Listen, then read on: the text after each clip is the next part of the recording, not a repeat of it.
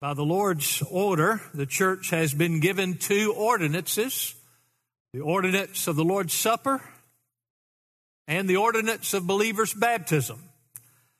So by the Lord's order, it's required that we pastors emphasize these and teach on these regularly, and I want to do that this morning again and look at the ordinance of believers' baptism. We have a lot of folks in our church who are inquiring about making that profession of faith through baptism. And so I want to remind us all of what that means and what I've entitled it, what is the design of baptism. Now, there's a lot of things I can't cover.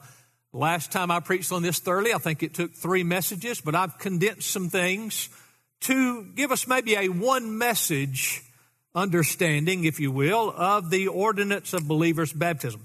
Matthew 3, if you will, 16. Would you turn there? Matthew 3:16.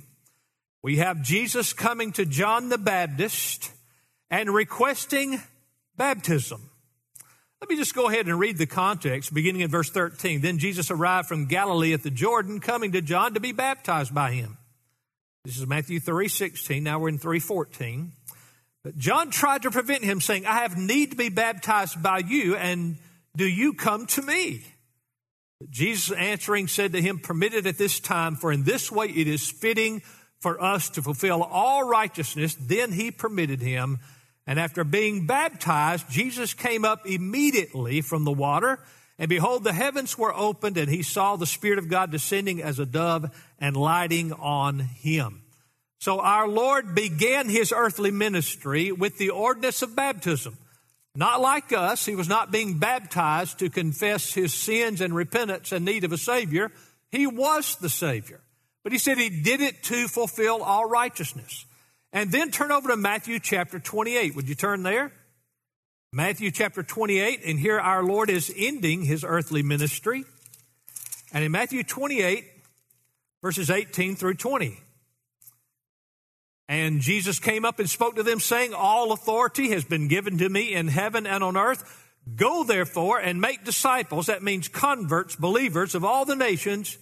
Then he says, baptizing them in the name of the Father and the Son and the Holy Spirit, teaching them to observe all that I've commanded you, and lo, I'm with you always, even to the end of the age.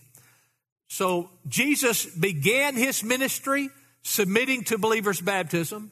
Jesus ends his earthly ministry commanding us to reach people, and make them disciples and baptize them.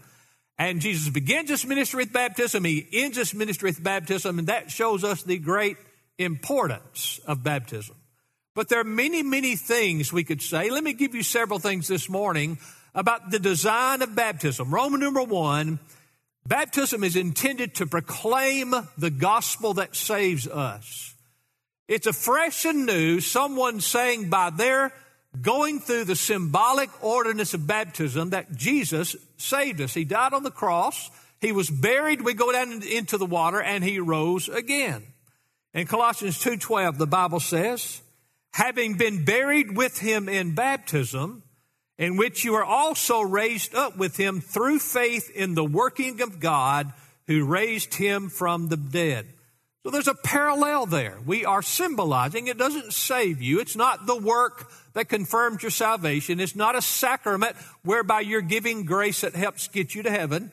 But you are picturing afresh. Jesus died on the cross. He was buried, and he rose again on the 3rd day. You see, the Lord's Supper is that ordinance which chiefly characterizes Christ's death. Baptism is that ordinance which chiefly commemorates the last 2/3 of the gospel, his burial and resurrection. So baptism is therefore a symbolic proclamation of these essential facts of the gospel. Jesus did not come as just a figure or some sort of allegory. He was an actual, literal human being who was at the same time literally God in human form, and he actually literally died on a cross and was buried as dead and then rose again. That's absolutely essential to our Christian faith and to our doctrine. So it proclaims the gospel that saves us. Going on with the design of baptism, Roman numeral 2. It proclaims the believer's resurrection to new life. It proclaims the believer's resurrection to new life. Romans 6, 3 through 5. Or do you not know that all of us who have been baptized into Christ Jesus have been baptized into his death? Therefore, we have been buried with him through baptism into death, in order that as Christ was raised from the dead through the glory of the Father, so we too, here it is, might walk in newness of life. For we have become united with him in the likeness of his death. Certainly we shall also be in the likeness of his resurrection. Now, this may be pointing to the ultimate resurrection at the end of the age, and we'll deal with that in a moment. But it also means that you're rising up in those baptismal waters to say, I now have this new purpose and new pattern to my life. I think one of the things that tends to make people postpone baptism when they should not is that they're afraid that they can't live up to the type of moral and ethical conduct that being a Christian requires. You're not saying you're going to reach any certain height, but you're just saying, I have a new heart, I have a new life, and now the new purpose and pattern of my life is to follow Christ and live according to his truths. Romans 6:11 reminds us, even so, consider yourselves to be dead to sin. That's what you're saying. I'm dead to sin, but alive to God in Christ Jesus. Now, one of the things we're saying there, just by way of a simple illustration, if you went into a funeral home and Mr. Sin walked into the funeral home. Now, Mr. Sin walks over to all of those corpses in the funeral home, and he does everything he can to trip them up, to tempt them, to cause them to do something sinful or to transgress God's law. But you know what? He has no effect, because Mr. Sin has no power over those who are already dead. That's what baptism pictures. We are already dead to sin, going down in the water, and we've been raised for a new life. Now, I'm dead to sin's penalty or punishment the moment I believe, justification. I am now progressing to dying to sin and the power of sin in my daily life, and one day I'll be dead to the presence of sin forever. And so you're saying that in baptism. Praise God, I'm unworthy, but I've died to having to bear the penalty of sin. I've died to sin's power to punish me for eternity. I have died to sin's power to control me in this present pilgrimage. It may win some victories, but I don't belong to it.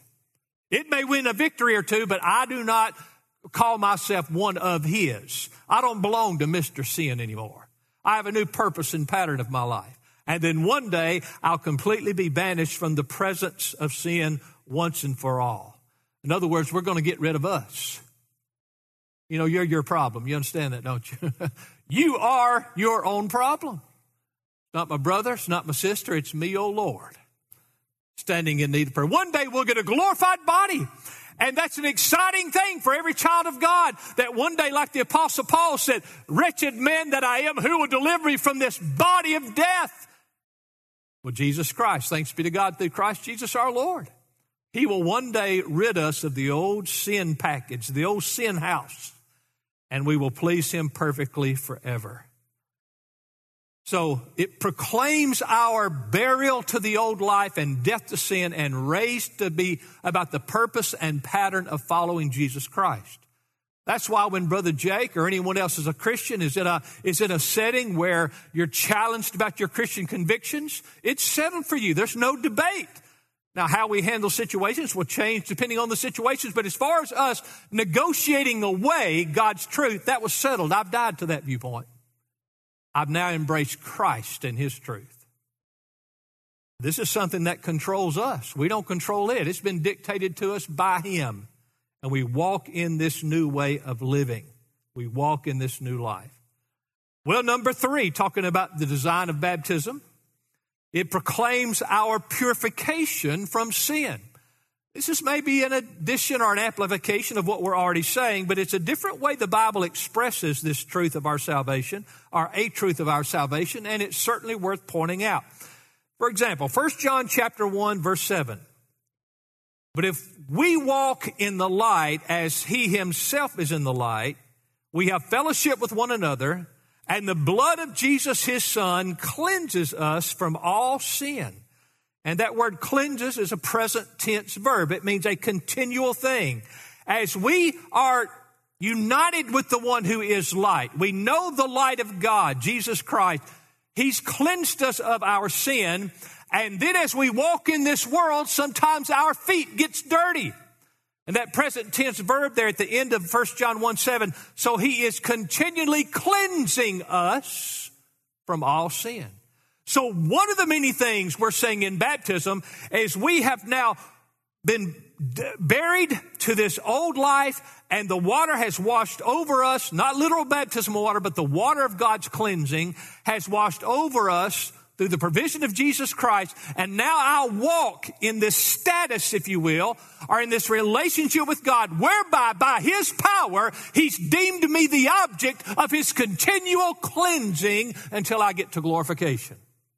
Folks, that's good news. That's good news. Titus 3:5. He saved us not on the basis, you could say not springing from, the deeds or works which we've done in righteousness, but according to his mercy by the washing of regeneration and renewing of the Holy Spirit. These folks that would teach you have to do this sacrament or this ordinance or this formula or this ritual in the church and that's where your sin gets washed away. Let me tell you something. How are you going to put the washing of regeneration in any human act or performance or ordinance or ritual? Regeneration is the work of God. Only God can regenerate the soul. He came in and he washed away the offense that stood between you and God. Now notice something in this verse, just studying it again, that just jumped out to me. Titus 3:5, he saved us not on the deeds, not springing from deeds or works which we've done in righteousness. The point is, we do not possess righteousness, and we do not possess the capacity to do righteous deeds. You see, we get all mixed up here, and we think that if we do good deeds for our fellow man in the community, if we're kind, if we're giving, we help the poor, those are wonderful things. We should do those things. But those are not right. Righteous deeds are those deeds that come from the heart, which are fully pleasing to God. You can do a lot of good stuff and not be a righteous person. Only those regenerated by the Spirit of God now walk in a way that God accepts their deeds because they're now walking in the righteousness of Christ. We had no inherent righteousness and no capacity to perform any righteous deeds until he cleansed us by the washing of regeneration. So there is this washing, this rolling away, if you will, of our offensiveness, our dirtiness, our pollution, our corruption in the eyes of God. And we picture that. We show that forth through believers' baptism. Acts 22:16, and now why do you delay? Arise and be baptized and washing away your sins, calling on his name. In other words, calling on his name is the factor here that changes you from one who is now standing as offensive and impure to a non-offensive and pure one in the eyes of God. It's a powerful truth. I'm being baptized today, one might say. And in this baptism, among other things, I'm saying, by God's grace and mercy alone, I now am one who is purified and stand as pure. And in my progressive sanctification in this life, will continually be cleansed and purified until I get home to heaven one day. All of this is given to us by grace through the person and the provision of our Lord and Savior, Jesus Christ. Well, number 4, continuing with the design of baptism, it proclaims, of course, our future resurrection from the dead. Romans 6:5, for if we've been united with him in the likeness of his death, certainly we shall be also in the likeness of his resurrection. We have this confidence that Christ, now listen to me, began this good work, Bible phrase, he who began this good work in you will perfect it or perform it until the day of Christ Jesus. Christ who began this good work, we have confidence coming up out of this water that we one day will have a resurrected, perfected, glorified body. Now, brothers and sisters, listen to me this morning. This world is not God's world yet. Now, it is in the sense that He owns it and He's sovereign over it. But for this temporary time, in the providence of God, Satan is God of this world. And this world ignores God, denies God, rejects God, spits in the face of God, denies God's authority and God's truth. And we might mention God's morals and absolutes. But this isn't our home. There's going to be a new heaven and a new earth. And we know by the working of God and the merits of Christ and the provision of Christ, we will one day be resurrected with a glorified body, and we will dwell with Him in that glorious perfection forever and ever and ever. Remind yourself, speak truth to yourself. This life is not the end. Stuff goes on down here that grieves us and troubles us and causes us to lose sleep. Then you say to yourself, aha, but this isn't my final home. I will be raised by the person and power of Jesus Christ with a resurrected body. And that's part of what you're saying when you come up out of that water in baptism. And by the way, we don't have time to talk about the means and the mode and the proper candidate for baptism, at least not at any length in my message, but only immersion can properly picture this. Notice what it said about Jesus in Matthew 3:16. He went down into the water, and when He came up out of the water, if sprinkling were an acceptable mode of baptism, you could take 1 cup of water and sprinkle 2,000 people. But He came up out, which means a picture's immersion. It's the only proper and true picture and way to perform the ordinance of believers' baptism. Well, number 5, talking about the design of baptism, it proclaims our formal membership into Christ's local church. Proclaims our formal membership into Christ's local church. Now, I wanted to make this a longer statement. I want to say it proclaims our formal membership into Christ's local church and to all the blessings and joys along with all the duties and responsibilities of church membership, because that's what it's doing. This is not just a symbolic exercise going through those baptismal waters whereby you can say, well, I checked that off. No, when you're baptized, you're saying to that church, I am now one with you. Listen to me. You're saying, I belong to you. You belong to me. We are family, and it starts now, and it will never end, last for all eternity. Let me remind you again, you cannot attend a church. A church is an organized, baptized group of people in a local geographic setting. You cannot attend a church. You can attend a church meeting. You can attend a church worship service, but you can't attend a church. You can belong to a church and then attend the church meetings. But this, where do you go to church? Well, it doesn't matter. What do you mean, where do I go to church? I'm a part of the church, and I became a part officially informed me by God's plan when I came forward in believers' baptism. And brothers and sisters, this is a primary, foundational, and essential part of our evangelism. You can find no New Testament evangelism that does not include biblical baptism. They always went together. I mean, think about it. Jesus died so that He could have His children together with Him and with one another forever. You're missing a glaring foundation stone of what salvation is about if you leave out the family, the local church family. So it is that time of formal acceptance and commitment to a local church. Acts 2:41 reminds us, Peter's preaching, thousands are getting saved. So then, those who had received His word were baptized first, and there were added that day about 3,000 souls. You see, profession is the substance of baptism. Baptism makes the profession firm. There is no profession of faith other than baptism. Now, I know we use that phrase. I'm trying not to use it in any way other than the ordinance of baptism, because really there's no biblical validation for it other than baptism. The profession of faith, the point where you testify that Christ has saved you and you show it through believers' baptism, is the point of the true profession of faith. Now, other times, I don't know, maybe a good phrase would be that he's given indication he's committed his life to Christ. He's given or she's given indication they've received Christ as Savior. But the public profession is believers' baptism. And that's when they're united into the church.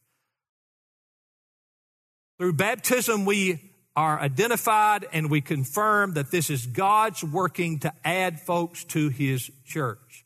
The first duty of all believers is baptism and church membership. Now, I know there's a lot of things here that people discuss, and I have deep sympathies and agreement with the Spirit that, well, you don't know how weak the church is. You don't know how watered down our churches are. You don't know how unfaithful they are. I understand that, but God has no plan B. Then you help that church to become what it is, and if you can't do anything there, then you find one that is striving to be solid. God has no plan B. Well, Roman numeral 6, concerning the design for baptism, it proclaims our glad allegiance to the triune God. It is important that we baptize in the name of the Father, in the name of the Son, and in the name of the Holy Spirit. Mind you again, Matthew 28, verses 18 through 20, Jesus came up, spoke to them, saying, all authority has been given to me in heaven and on earth. Go therefore and make disciples of all nations, baptizing them in the name of the Father and the Son and the Holy Spirit. We, on that day, when we're baptized, we are baptized to say, I want all of these folks in this local church I'm united with to know this. I gladly pledge allegiance to God the Father and God the Son and God the Holy Spirit. I pledge allegiance to God the Father, whose great wisdom designed the plan of salvation. I pledge allegiance to God the Son, whose power and beauty and wisdom and performance purchased and sealed my redemption. And I pledge allegiance to the Holy Spirit, which took the merits and the work of Christ and have applied them to my life and caused me to come to repentance and faith in Jesus Christ. So in my baptism, I pledge glad allegiance to God the Father, whose wisdom developed salvation, God the Son, whose performance procured my salvation, and God the Holy Spirit, whose work applies that salvation to my life. Now look, I'm not saying you didn't have true believers' baptism if you don't grasp all these things. Why do you think we preachers have to preach on this over and over? So we grasp afresh. Matter of fact, you may have been baptized and not understood hardly any of this. That's okay. But what you did understand was true. Christ had forgiven you, and you were trusting in Him alone and His death on your behalf as your only hope of cleansing and salvation. Number 7. I'm talking about the design of baptism. It provides an essential foundation for sanctification.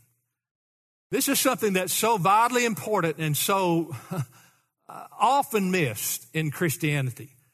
I entitled a message where I preached on this truth one time, and a couple of older gentlemen got upset about it, where I said, baptism now saves you.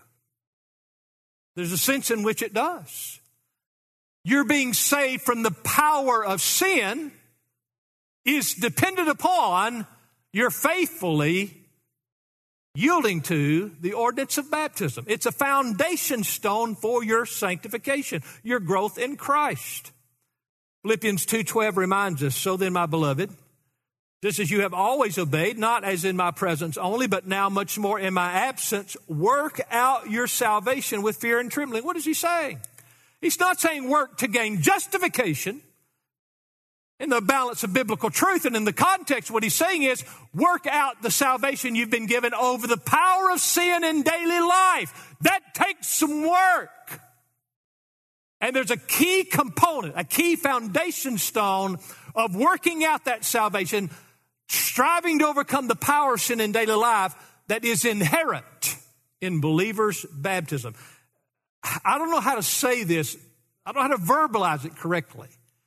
But there's something essential to your growth in Christ that you gain through believers' baptism. You've left something essential out. That public vow of now I want to walk in obedience to Christ. First of all, it's public. There's a sense in which I've made my statement. I've made my case before the world now, my local church and all who hear about it. As Paul wrote, let me go on to something different here. I some time ago, had my cutter in the South. We still call them bush hogs. I have some people overseas that say, we get tickled when you talk about a bush hog. We have no idea what you're talking about. They thought about some kind of pig in the bushes or something. But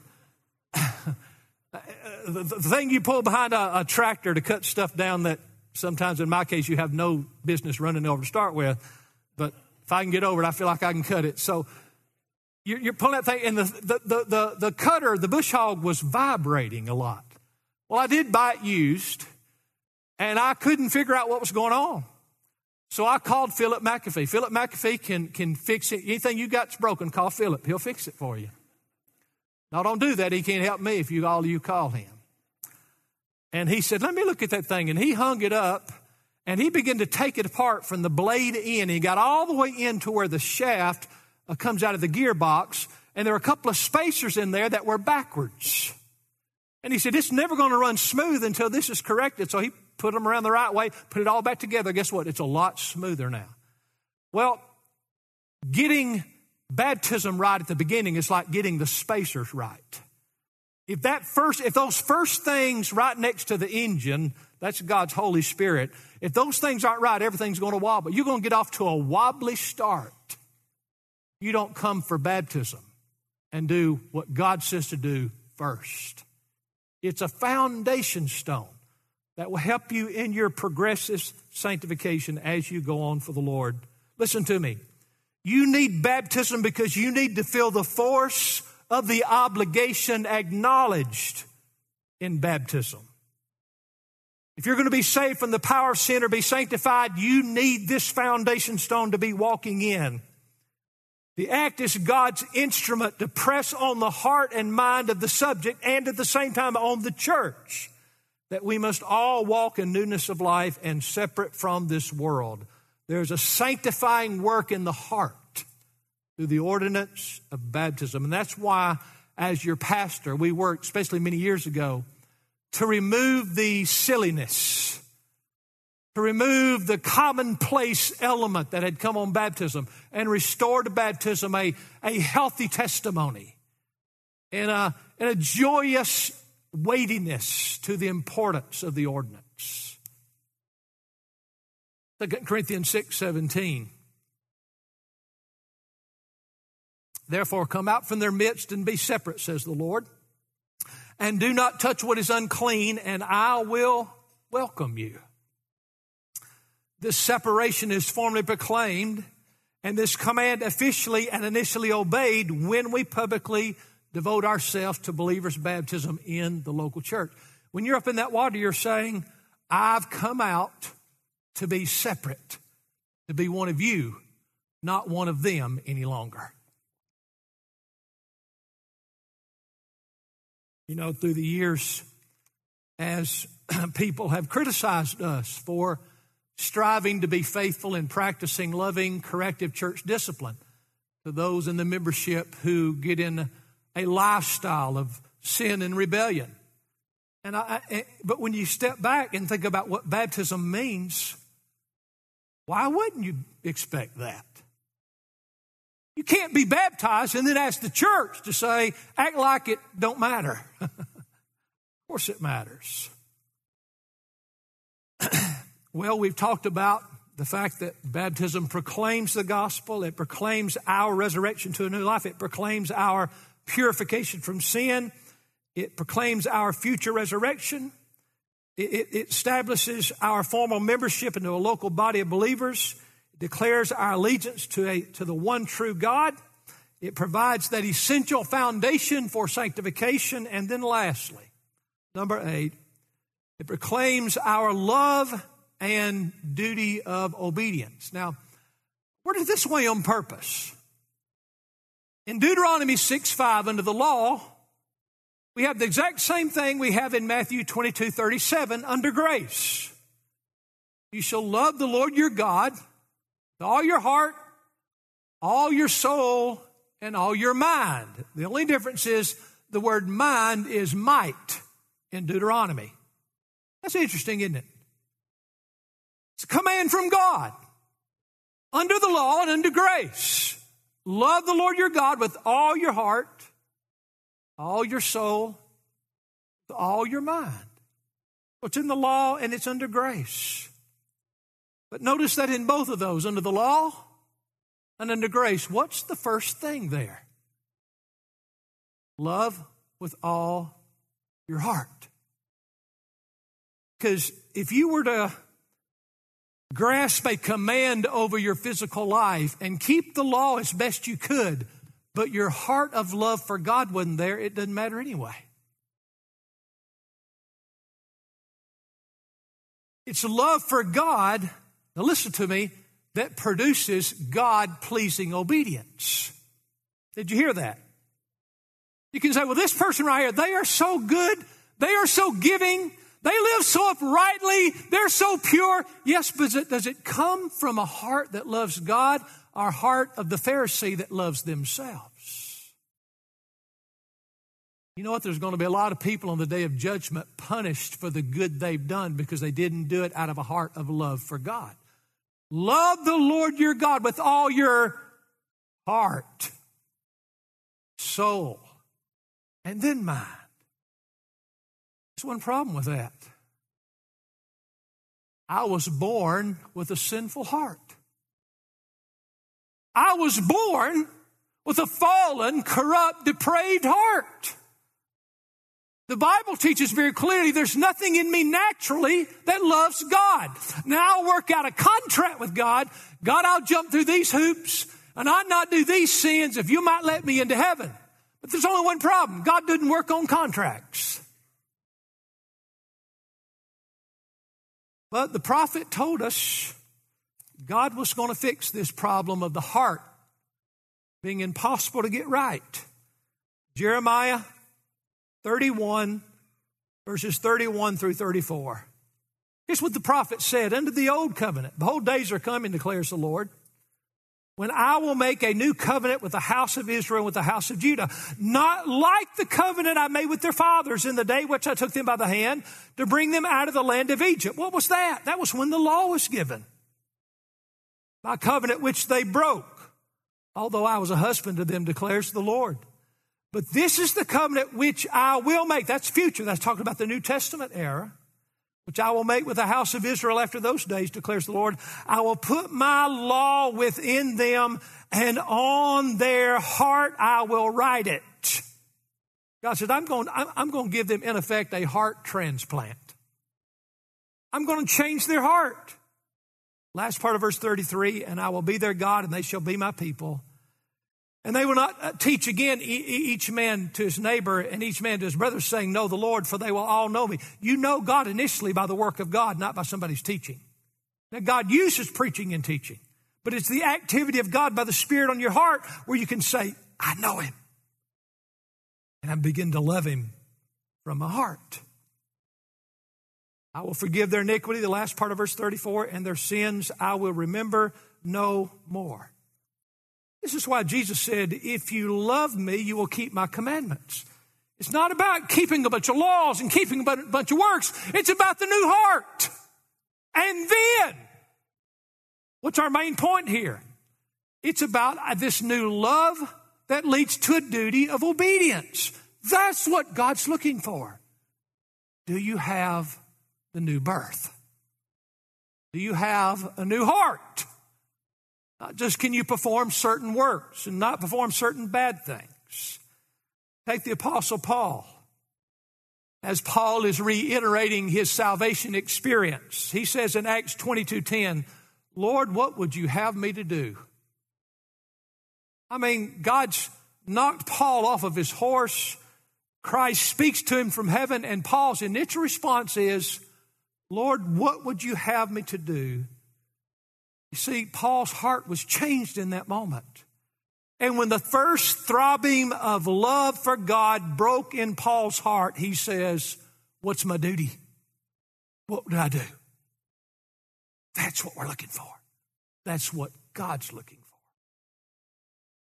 for. Acts 9:18, as Ananias goes to talk to Paul, One of the very first things he did was what God wanted him to do.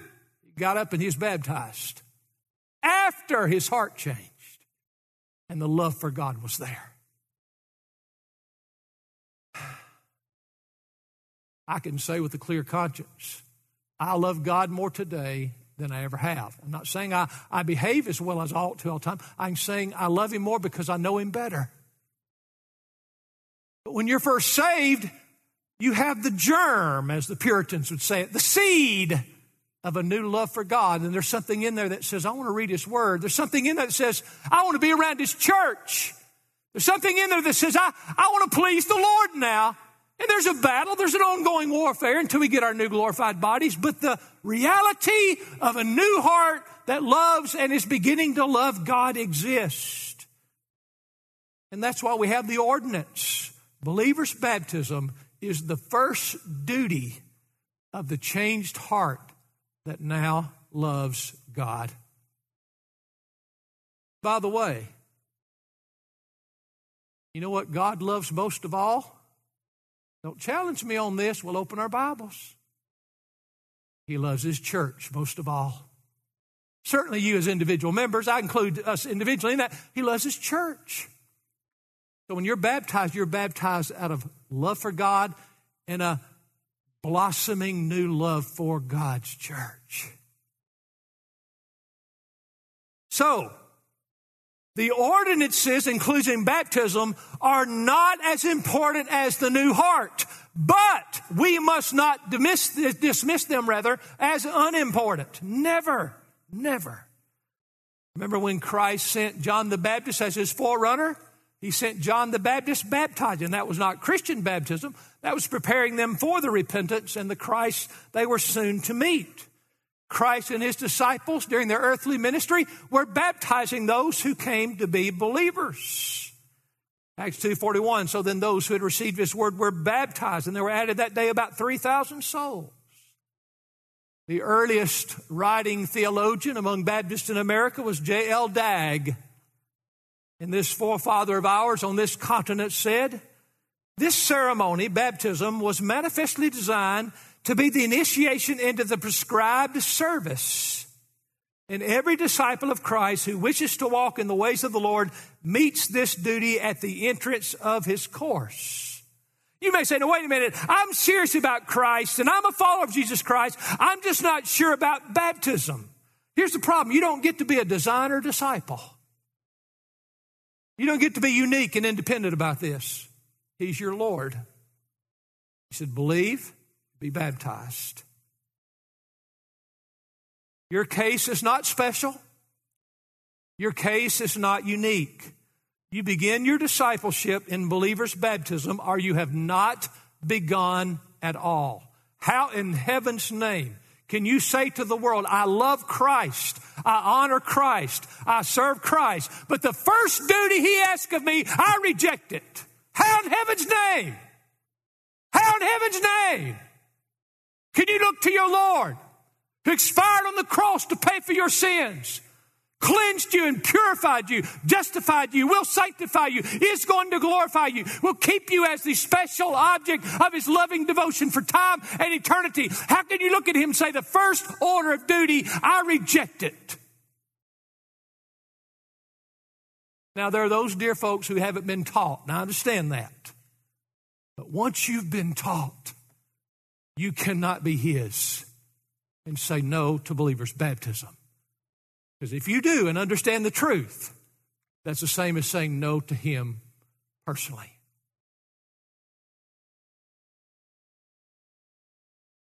Jesus began his earthly ministry by being baptized by John the Baptist.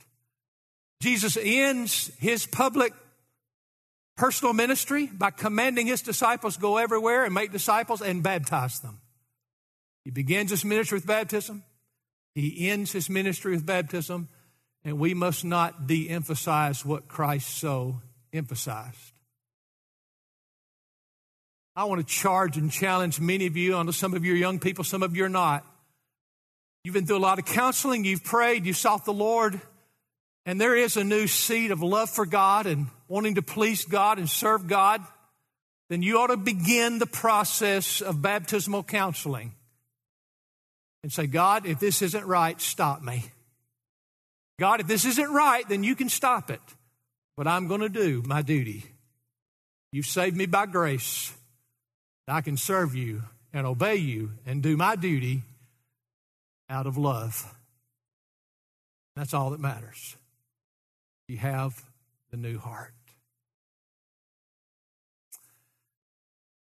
I'm glad I'm a Baptist.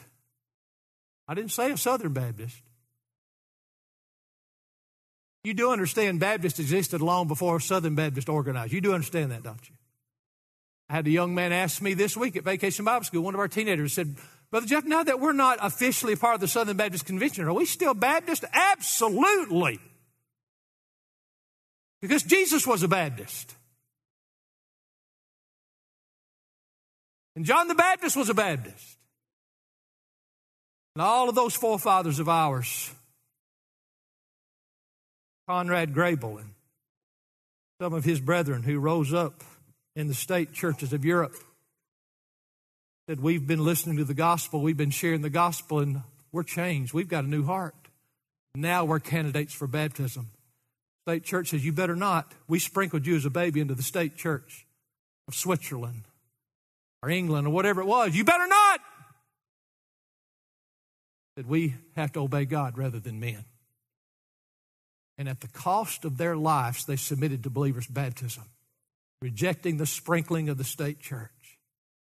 You know, up until really this country, Baptists haven't been prominent people. They're always the poor folks on the edge of the culture. They're sort of outscoured. One of the worst things ever happened to us is we got wealthy and got popular. And we've been trying to be popular ever since. That's why our big Baptist denominations are going. They're more concerned about being popular than being true. And that don't make them real Baptists, to be honest. Our heritage are folks who said we'll be biblical if it costs our lives. Would you be biblical and just honor Christ? It may cost your life. I don't know. Doesn't today necessarily, but it may sometime in the future.